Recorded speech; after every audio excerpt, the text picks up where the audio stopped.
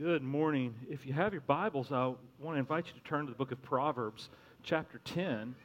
And we're going to be, this is our third week in our series on Proverbs people. If you go back, I think the first one we missed a recording of, but that one, if you remember, we focused specifically on the importance of how godly wisdom is central on the Lord himself. If we don't have godly wisdom and focused on the centrality of Christ, and actually that's a fatally flawed wisdom. So it's the point out of those verses in Proverbs 1 through 7 is that we would have such a desire to know the Lord and Him intimately that would drive us to godly knowledge and wisdom. And then last week we took Proverbs 1, 8 and following that talked about the family.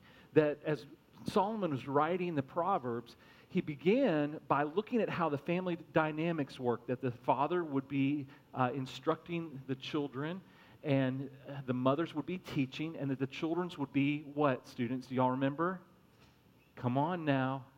Quiz time. Teacher Steve said that y'all were going to get F's if you didn't pass the quiz. Am I going to pull this thing? What's that, Leanne? I can't hear you over the air conditioning. Yeah, listening or hearing, that was the first one, right? So that when we're at home, we would hear. And then when we're away, what was it? That we would not, Sherilyn, you got it. You want to, not forsake specifically. That we would not get away when we're away from home. We wouldn't put aside and forsake the wisdom that our parents imparted to us. So as I was thinking about those dynamics, one of the things that, in surveying the book of Proverbs for the topics that I've kind of drawn out in my outline stuff, I started thinking about how does that work? What is the medium by which instruction and teaching take place, and especially that hearing? And what it spoke to me as I was reviewing all those things is simply the importance of the tongue or the mouth and our speech. And so this morning, that's really, if I was to title this message, it would be the importance of godly speech. So we're going to be in Proverbs chapter 10, looking at verses 11. But here's what I want to do before we get there. I want to survey real quickly the first few chapters, and I say few, it's about half of Proverbs, and I want you to hear some of the verses that identify the importance of speech, just to set this up a little bit for our teaching time today. So here's what we learn in some of these Proverbs, and I'll try to repeat the passage or reference a couple times so you can take notes and jot this down and go back and look at it later. Okay, so Proverbs 10, 20 and 21. Proverbs 10, 20 and 21 says this: the tongue of the righteous is choice silver. Isn't that a great picture? The lips of the righteous feed many. What a great picture. Proverbs 10, 31 through 32. Again, Proverbs 10, 31 through 32 says this: the mouth of the righteous brings forth wisdom. The lips of the righteous know what is acceptable. And that's kind of interesting to me, that the lips would know what's acceptable. But because they're focused on righteousness, they would know what's acceptable to speak. Isn't that amazing? Proverbs 12:6, again, Proverbs 12:6 says, the mouth of the upright delivers men. So you think about when we speak truth, and when we are upright at the core of our being, when we speak, we are delivering men from trouble. Because when we speak the truth, it brings positive consequences, the right consequences. Proverbs 12:14. Again, Proverbs 12:14 says this: from the fruit of his mouth, a man is satisfied with good. Isn't that interesting too? You think about how you speak will actually impact how you find satisfaction. It's not just that what you speak impacts others. It's the fact that when you speak truth and righteousness, that it will satisfy you because you will be at peace between yourself and the Lord. Proverbs 12, 18 and 19. Again, as Proverbs 12, 18 and 19. We read, the tongue of the wise brings healing. I'm going to pause for just a second. And I'm going to be a little transparent. This is off the cuff. So forgive me. Indulge me. Hopefully this will help some guys. I remember a season in my parenting where my tongue was not bringing healing to my children or my wife. my tongue was actually sharp, and it was controlling, and I was actually bringing hurt and wounding into our family's life. And when the Lord started to work on me on that, I really, and Katie was a part of that. She has the permission, ability, and strength. I was trying to look at all the qualities, but to speak to me and to confront me on some things, and she did. And as the Lord began to work through her in that, He began to change my heart about how I spoke to bring healing, especially to my family members. And that was an important lesson. And dads, I don't know where you are, but it makes me think as a guy to guy, how are you doing speaking healing to your children? I think that's kind of a lost art that we have as men in our world today. And so I want to encourage you with that, both hopefully from the truth of Scripture and my own story. It says, it goes on further, truthful lips endure forever. And I would just add to this, as you speak words of healing, the life that brings to your family, child, the people, whoever you're speaking to, that is what the Lord will use. And that's why it endures forever. Here's another one, Proverbs 14:3. We are told, Proverbs 14:3, we are told, the lips of the wise will preserve them. Here's one of those well-known Proverbs in 15:1. It says, Proverbs 15:1, I always refer to this in premarital counseling or marriage counseling because it's so essential. A soft answer turns away wrath, but a harsh word stirs up anger. That is such I think, one of those famous Proverbs that we need to remember when we are dealing with conflict especially. Proverbs 20:15.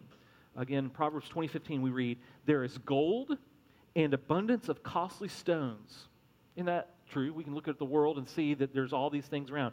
But the lips of knowledge are a precious jewel. I love that Solomon compares the gems and the valuable things of the earth that the earth produces, but he says our lips are a precious jewel.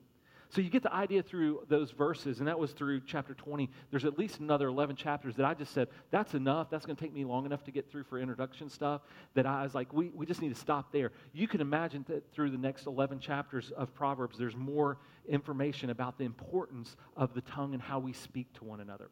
So let's look at Proverbs 10. This is going to be our text for the morning, and I think I really like this passage, and we're going to break a couple things down, do a little bit of relationship to the New Testament as well. So Proverbs 10, verse 11.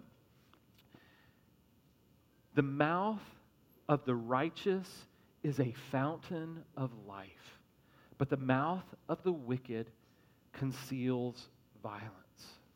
Now, I hope this is a text that we can really enjoy this morning as we build on some truths. And I also hope that it confronts each one of us with how we're using our speech. So let's look at a couple things about this. The first is this. We're going to look at 4 ideas that are very clear from this proverb, okay? So if you're taking notes, I would encourage you to take these 4 things down. And then we're going to look at 3 things that aren't so clear, and I'm going to feed into those 3 things and answer some of the questions. So the first thing is this.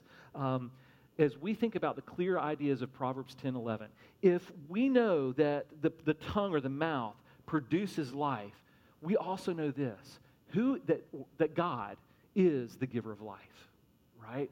That's just a clear truth. God is the giver of life, and He wants us, in our reflection of Him, to be givers of life as well. Second truth, I think this is clear from this as well. And let's just look back at the text. It says, the mouth of the righteous is a fountain. And we could replace that real quickly. The idea of a fountain is something that bubbles forth. It's fresh. It gives life. So whether we recognize it or not, our mouths give life. How we speak presents life to others. And it also helps preserve ourselves, as we've seen from these other texts. The third clear truth is this. A life-giving mouth is a fountain, we read that in the text, not a factory. There's a big difference between a fountain and a factory, and we're going to explore that a little bit later. So if you just don't get it, don't worry, okay? But a life-giving mouth is a fountain, not a factory. And then fourth, we see this in the text too, let's go back and read the very first part of this. The mouth of the righteous, okay? So the righteousness is what actually creates that fountain of life. So that's clear. And we need to remember this. In and of ourselves, we are not righteous. So that requires something, and we're going to look at that a little bit later too. So what's not so obvious from the text? The first is this. What creates or provides that righteousness? So if you're taking notes, you might write that down and give yourself a little space to take some notes underneath. Number two, why does this righteousness make fountains of our tongue or our mouths? Okay. And then number three, how does life for others come from this fountain-like mouth? When we think about the impact that as we speak and that fountain of righteousness occurs through us and in us, how does it impact others? So let's look at the first one.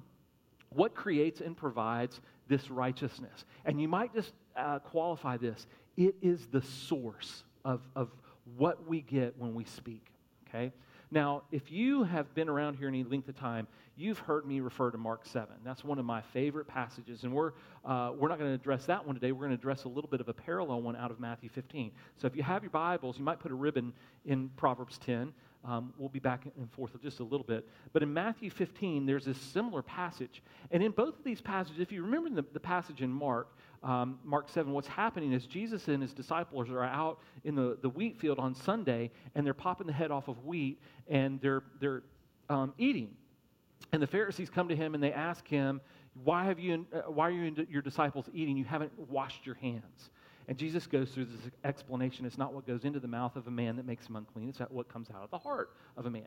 So here in Matthew 15, we have almost a similar statement by Jesus. It's a different context. So what's happening in Matthew 15 is they're actually at this festival of booths. And the Pharisees, again, confront Jesus about what he's doing. So let's read verses 17 through 19.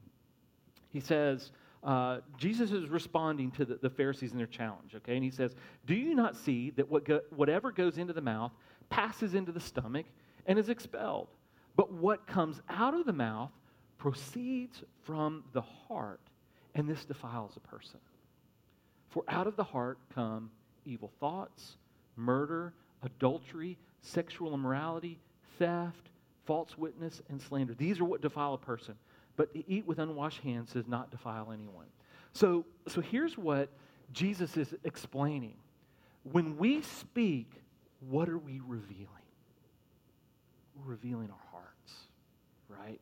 Because what resides in our heart is what comes out in our mouth. It's almost that's like, I think, why part of what Jesus or Solomon is describing and what Jesus actually refers to in some other passages, we're going to look at those in a couple minutes, is that the source, the heart of man, is what produces the outward fountain.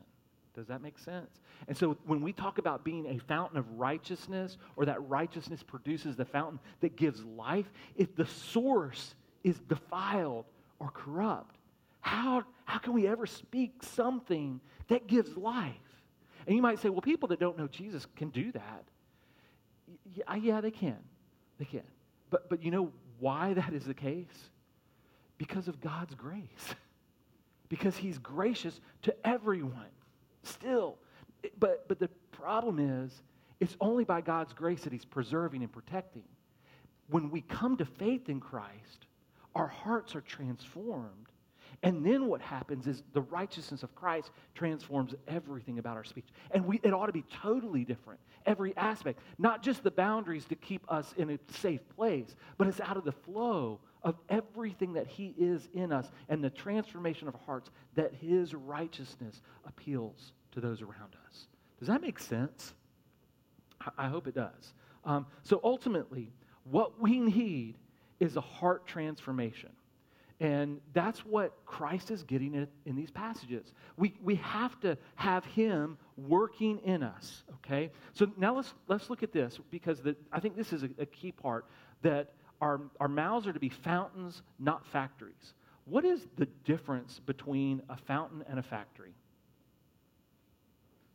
You may not know, and I just want you to think about it for a second. Well, when we think, Sherilyn, do you want to answer? Yeah. Yeah. And it's not really about life. It's really about the product, right? Okay? And so it's not also really not about relationship in that sense, okay? Let me give you a couple things about this. I think a factory is much more about the things that you do. Does that make sense? It's how you, maybe think about the assembly line, how you do these things to produce that product. Whereas a fountain, again, we got to think about this. A fountain is about who you trust. Does that make sense? So let me give you a quick illustration. This just kind of pops in my head. If I remember there's this fresh spring near my dad's office in Chattanooga. And you could drive this road, almost always see somebody out there with, milk jugs or some kind of jugs getting that fresh spring water, okay? And you may have had that chance to do that at some point in your life. But if you knew that the source of that spring had some kind of contamination seep into it, what would you do? Would you stand there and collect it? You'd avoid it at all cost, wouldn't you? And so that's what the point of the distinction between the fountain and the factory is. The fountain is about what is at the core, what is at the source. And if we don't have the righteousness of Christ at the source, we can't be a fountain of life. We can't give life to others through our speech. So that's why Christ's righteousness is essential for us as we talk to others. So it's interesting. If you think about how the Lord communicates this in the Scripture, obviously we're seeing this first metaphor about the source and the fountain, okay? The second one is actually this, and you'll probably pick this up quickly if you've been around church for a while. It's this idea of the tree or the vine, that the Lord it's John 15, says that He is the vine, that source, and we are the branches, right? Some of y'all are mouthing that. And the point is that the source, what the tree or the vine collects, that's the key. And what it produces in us, the branches, is where we trust that source, okay? So these emphasize, again, that the righteousness of Christ is what is required. So let me read this statement. Biblical righteousness is not primarily a set of things that you do, but rather it is whom you trust, whom you live with, and whom you fear, so as not to forsake, and whom you learn from to be wise. Do you see how all of this in Proverbs begins to relate? The wisdom that comes from God and a knowledge of Him, the relationships that are essential as we as a family relate, as dads or fathers give instructions, as mothers teach, and all of that is about godly wisdom and the centrality of the Lord. And as we as children listen to our parents, and we don't leave and forsake their teaching, but we cling to those things. Because what we're actually doing is abiding in the source of who Christ is, who we can trust in the lordship of Christ and how our Heavenly Father has communicated to these things. So as we abide in the Christ, or abide in the vine and abide in Christ, righteousness is being in Him and living by faith in His power and His grace and His wisdom. Now I can venture this guess. All y'all are going, yeah, that's good, Matt, that's good. Okay, we kind of know that stuff. But the problem is, do we live it out? Because there's a relationship component that is essential. And I think this is where I want us to look at this, because I think this is key. Turn over your Bibles to John chapter 4. Now, if you remember, I love the Gospel of John, because what we get to watch Jesus do is relate to people. It starts off in chapter 3. He relates to Nicodemus, who's a leader of the Jews, and they have this great conversation. And then he moves from a important Jewish figure to this Samaritan woman who is not fully Jew, who would be cast off, and he has this great conversation. So we get, like, religion is dealt with, and then, not that she's not religious, but a compromised religion is dealt with, and Jesus gives answers to both these people that are very powerful. And what's so key, let's listen to this discussion that he's having with her in verse 14. We'll start in 13. So she's asked about, remember, this Samaritan woman, they've met at this well, and Jesus asked her for water because he's thirsty. And that relationship, he should not have engaged with her. That was against the cultural standards. But that enabled them to have this open dialogue. And so in this dialogue, Jesus gives her this answer in verse 13. He says, Jesus said to her, everyone who drinks of this water, meaning the well water, will be thirsty again. But whoever drinks of the water that I will give him will never be thirsty again. The water that I will give him will become, now listen to this, in him a spring of water welling up to eternal life. Do you hear how that so ties into what we're talking about out of Proverbs 10? You get the idea that Jesus is the source. And out of the source will spring up this wellspring of living water that works in other people's lives to do what? Give them life. See, we're not exclusive of one another.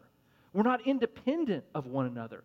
The fact is, and what Proverbs is communicating and what Jesus is communicating, our relationship to one another that is centralized on Christ impacts everyone around us. And we become that conduit because we are the fountain. We're that conduit of life, eternal life for others as believers, okay? So when that lost person comes to you as believers in Christ, we are presenting that fountain of life to them. And how does Proverbs say that we do that? Through our speech. So it's an incredible picture. Now, Bible study habit. You guys know I like to do this on some occasions. So I was reading this and I thought, you know what? I just need to glance at my cross references. So if you have a Bible that has cross references in it, look at verse 14. I'm going to try to find this again. In verse 14, if you have the correct Bible, I'm teasing there, the cross reference that in him a spring of water welling up to eternal life has the letter M right in front of it. Okay? And so if you go over to that cross reference and find the little M, mine says CH.738. Okay? What that means is you're staying in the same book, so John chapter 7, verse 38. So it's a great little Bible help to go, hey, I'm studying this, I want to see what else is said. So let's turn over to John chapter 7, verse 38, and see why that cross reference is there, and see what else it might have to teach us about this idea of being in him and having that wellspring that leads to eternal life. Okay, so John 7:38. And we'll pick up with a little context in 7:37. Okay, on the last day of the feast, the great day, Jesus stood up and cried out, if anyone thirsts, let him come to me and drink. And then verse 38, whoever believes in me, as the scripture has said, out of his heart will flow rivers of living water. Now let's read 39 too. Now this he said about the Spirit, whom those who believed in him were to receive. For as yet the Spirit had not been given because Jesus was not yet glorified. So here's what we see. And this is such an incredible picture because we get this idea of the Trinity in all of this. Now, we don't see the Father here, but we know about the Father in other places. And we also get the work that Jesus does, and then the promised work of the Holy Spirit who is going to bear fruit in our lives. So what do we learn from all of this, first of all?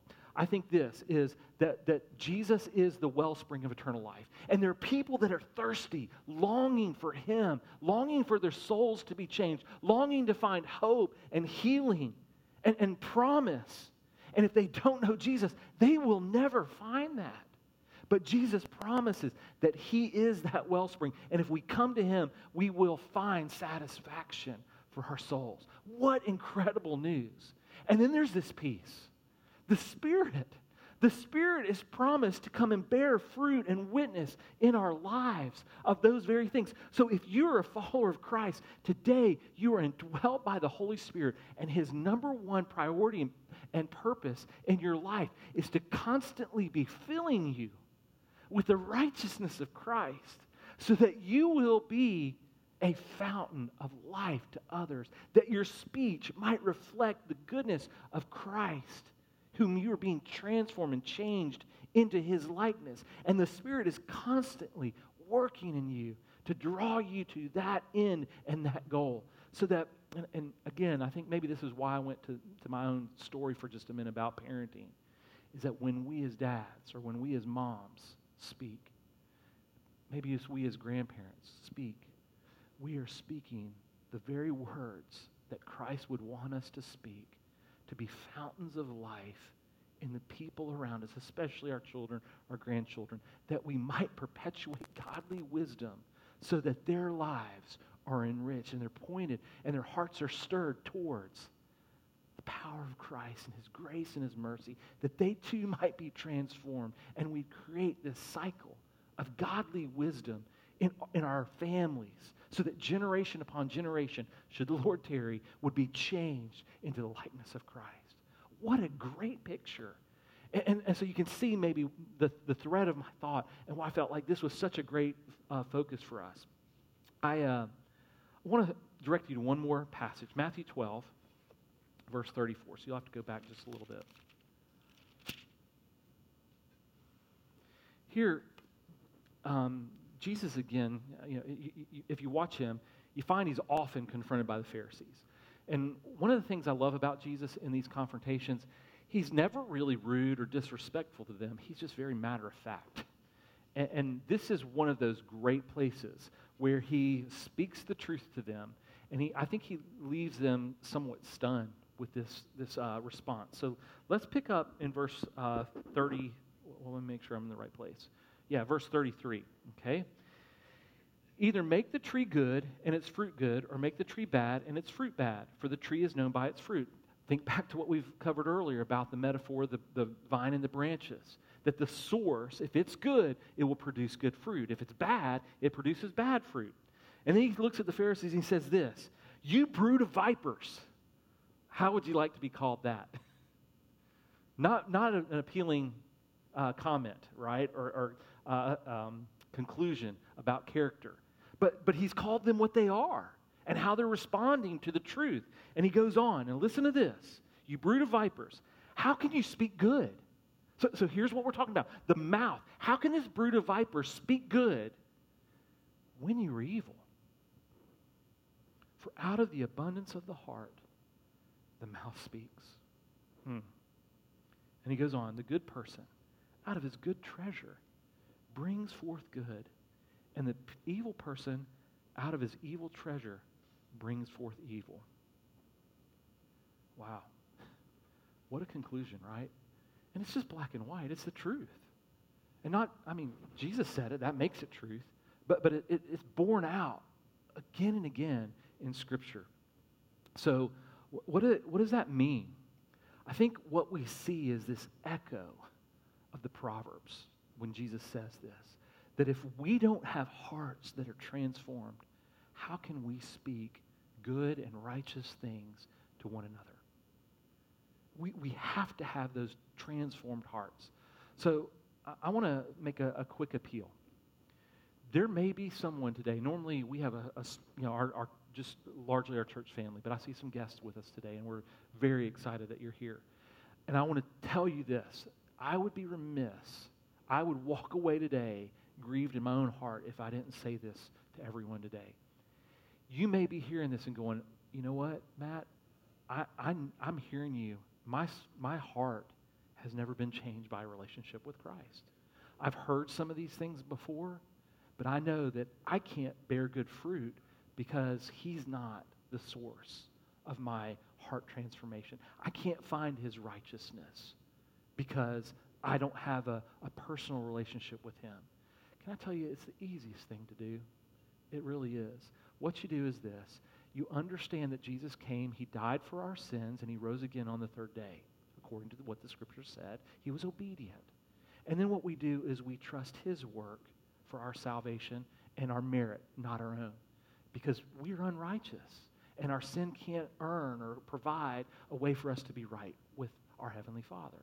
So Christ made that way. It's like he built the bridge between us as sinners and God as righteous. And so you say, "Well, what do I do with that?" You simply do this. You trust his work. And what the Bible says is this: if you confess with your mouth and believe in your heart that God raised Jesus from the dead, you will be saved. It's that simple. We don't do this in our church. We don't necessarily invite you down to make a quick decision here on a Sunday morning. What we want to do is we want to take the time to counsel you a little bit about that. So if you're going, Matt, that's what I need, and you feel this heart tug or this sense. I remember when it happened to me, I just couldn't have peace in my life, and I was wrestling with God about some things, but I know when I finally relented or surrendered to his pressure, and it's not a bad pressure, it's his calling, it's his drawing, it's his wooing, okay? But it was something I just couldn't get away from. I just got out of my bed one night. I'd been walking in church life for a while, okay? And prayed a simple prayer, okay? It wasn't magical. I didn't hear angels singing and didn't get warm fuzzies, but I'll say this. There was something different about my life after that moment. For sure, there was peace between me and my Heavenly Father. And that began to change how I walked because the source had transformed my heart. And even in some relationships, it began to heal those relationships. And I say my salvation, what Christ was doing in me, because the Spirit was at work. Okay? For now, so if that's you, I want to invite you to do this. You saw Steve up here with the hat. He's one of our elders. Michael, raise your hand really high. If you turn back kind of to your right, most of you, some of your left, Michael's one of our elders. I would invite you to talk to my wife, Katie. She's in the booth. Cheryl Lynn. Rob's not in here today. He's doing security. Jesse, stand up in the booth, Jesse. Jesse is a grow group leader, wife. You got Jeff and Debbie Randolph here that are grow group leaders. Michael and Maya. Maya's back with the children. There's lots of people, is what I'm getting at. There's lots of people who you can find, and just take a little bit of time to counsel with us, okay? And we want to make sure that you're confident in your salvation and what the Lord's doing, okay, in your life. Now, the Lord just impressed me to do that, okay? For us that are believers, that we've been following Christ for some time, our heart's been transformed. Here's the struggle. We know this. We don't always get it right, right? So what do we need to do?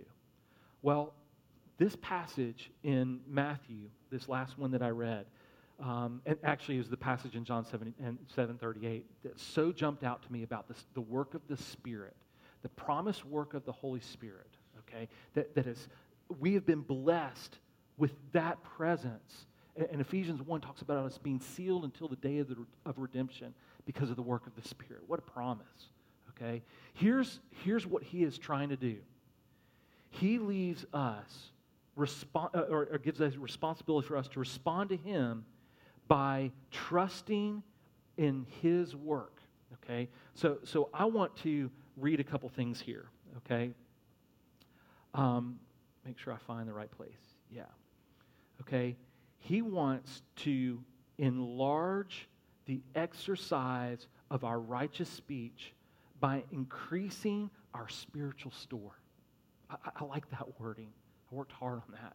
Okay? You think about the storehouse that you have. The Holy Spirit is trying to work in us to enlarge that storehouse so that our righteousness would be more and more and more according to Christ, and our sinful struggles and self would be displaced by his righteousness. So that storehouse increases. Well, how does that work? Well, I think it happens in a couple ways. First, it happens as we walk in fellowship with the Lord. If we're not careful, our tendency is to get caught up in a lot of other things, and our relationship and time with the Lord will take a back seat. So the first thing that we've got to do is listen to the Holy Spirit to make sure we're spending time in fellowship with the Lord. That happens in two specific ways, I think. The first is that we're people of the Word, because that's how primarily the Lord speaks to us. It's called specific revelation. He has given us the Bible, the Scriptures of the Old and New Testament, that we might know him intimately. So if we're not spending time in the Word, we can't grow in fellowship. The second part of that is that we're spending time in prayer. And let me say this. Too often we think prayer is, let me talk to God. So much of prayer is listening to the Scripture and taking back our issues to the Scripture and relating, like it's the conduit, okay, of us speaking and listening to God. So Scripture is ultimate priority. The other part of his ongoing work, the Holy Spirit's ongoing work, is to help us fellowship with one another in church life. If we neglect our fellowship, and I'm going to put it in our terms, okay, for just a second. If we don't gather together, if we don't grow together, and we don't go together, we're not going to see the Holy Spirit, or we're not going to experience the best of what the Holy Spirit has to offer us in fellowship and church life. Okay? So that's a huge piece of responding to the Spirit's work as we're being transformed in the likeness of Christ. So here's what I want to do, and all of us to do. I want to take just a minute to pray, okay? And here's what I want you to do. I want you to bow your heads, and I want to issue you a couple things in response to the message this morning, okay? So the first one is this. As you bow your heads, close your eyes. All that does is help you be alone with the Lord, by the way. There's nothing magic about it. It's just you being kind of insulated and isolated with Him, okay? So as I share this, I want you to think through this, okay? Does your speech or your mouth usually feed people with truth and substance from what you say? Or, this is going to be pointed, or does it starve, or worse, corrupt people through silence or empty and vain speech? Does your mouth usually heal people with words of grace and love and kindness? Or does it wound people with insensitive, harsh, critical, unhelpful words? And does your mouth usually deliver and protect people with advocacy and partnership? Or does it attack? Those are specific.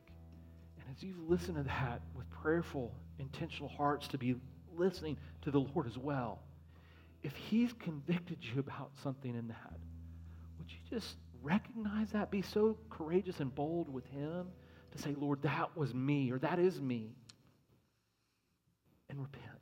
And what repenting means, just turning away from that sin and surrendering to the leadership of the Spirit as He's working in you to bring about Christ's righteousness. So I want to just take a minute. Steve's going to begin to play just quietly on the guitar. And I want to take you to take a minute just to inventory your heart.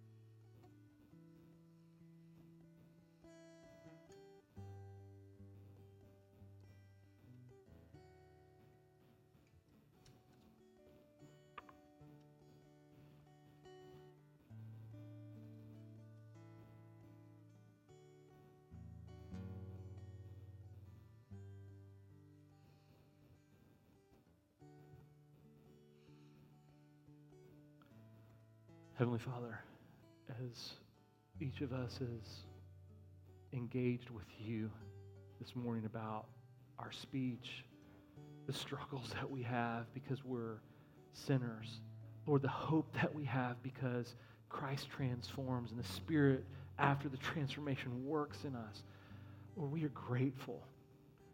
But at the same time, just because we've experienced salvation doesn't mean that we still don't struggle. Lord, every one of us has a tendency to have our old nature war, the flesh war with our spirit. And so, Lord, if we've been convicted or confronted by anything that has been shared this morning, I pray that we would have the courage to repent, that we would call sin, sin, and that we would return to you and surrender to the good principles that you have taught us in your word. Lord, especially I think about the responsibility that we have in family dynamics, whether that be the family itself or our church family. Lord, you've called us to speak with our mouths so that there is a fountain of life. Lord, would you help us to guard our speech? Would you help our minds to think on the words of Scripture, that what flows out of our mouths might be directed because our minds have been renewed and transformed because we've been in the Word. Lord, may we speak such valuable words of life to one another that our church life is transformed. And we are a city on a hill whose light cannot be hidden, and people recognize that the gospel truth of Jesus Christ and our faithfulness to you and your love and kindness and grace and mercy, and I could go on with your character and qualities of love and goodness towards us, they are what shine forth. And people see this and they know this so that they are drawn to our gracious Savior.